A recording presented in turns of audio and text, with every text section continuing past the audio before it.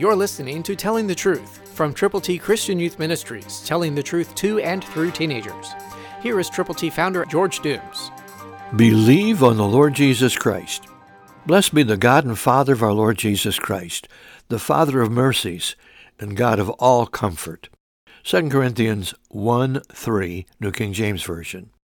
What a beautiful thing it is to know who God is, the God and Father of our Lord Jesus Christ. And we are to praise Him. We are to bless Him because He is the Father of mercies and the God of all comfort. Have you ever hurt? Have you ever known other people who are hurting? God is the one to give the comfort, and His comfort is available. But we've got to ask Him. We've got to go to Him by faith, believing that He is going to provide the comfort that is needed for you, for me, for all those who are hurting. Prayer changes things, and prayer changes people.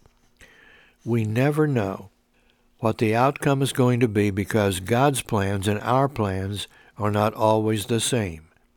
But God has a perfect plan for you. He has a perfect plan for me. And He wants us to understand how great His plan is, how much He cares, because He is the God of all comfort. Believe the Bible. It's true. Christ through you can change the world.